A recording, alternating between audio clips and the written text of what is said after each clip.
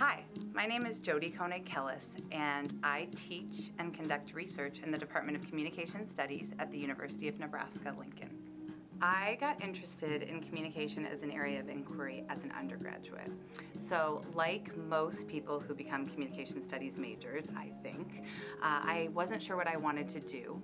And I had that moment where I was taking a communication studies class, and all of a sudden it all came together, and I had that aha moment, like, these are my people, this is what I think about, this is what I'm interested in, and it made sense to me. And it mattered to not only my everyday life, but my professional pursuits, my family relationships, and it clicked for me, I got it. In my research, I focus on the ways in which people communicate to make sense of difficulty and relationships. In particular, most of my research focuses on narratives and storytelling, and the ways in which the content and processes of storytelling translate into well-being for families and individuals.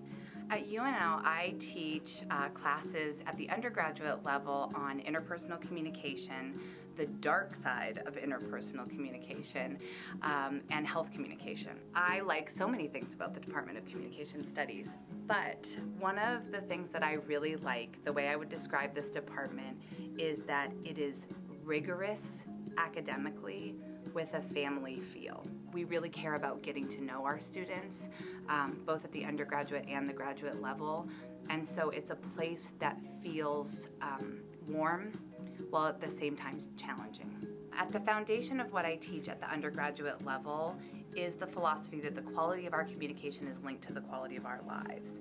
That philosophy, along with some other central concepts, including the idea of what I call communicated perspective taking. In other words, not only the ability to take somebody else's perspective, but the ability to communicate that you take someone's perspective is essential to any career. It is a foundational level to success because people who can communicate competently and effectively and do so in a way that makes other people feel understood and valued are the kind of employees that employers and colleagues want to have around. People who master those principles in college will excel in their professional life. What could be more important than becoming a competent, effective expert in communication? It is pervasive in our lives, our personal lives, our professional lives, our civic lives, and every single career requires expertise in communication.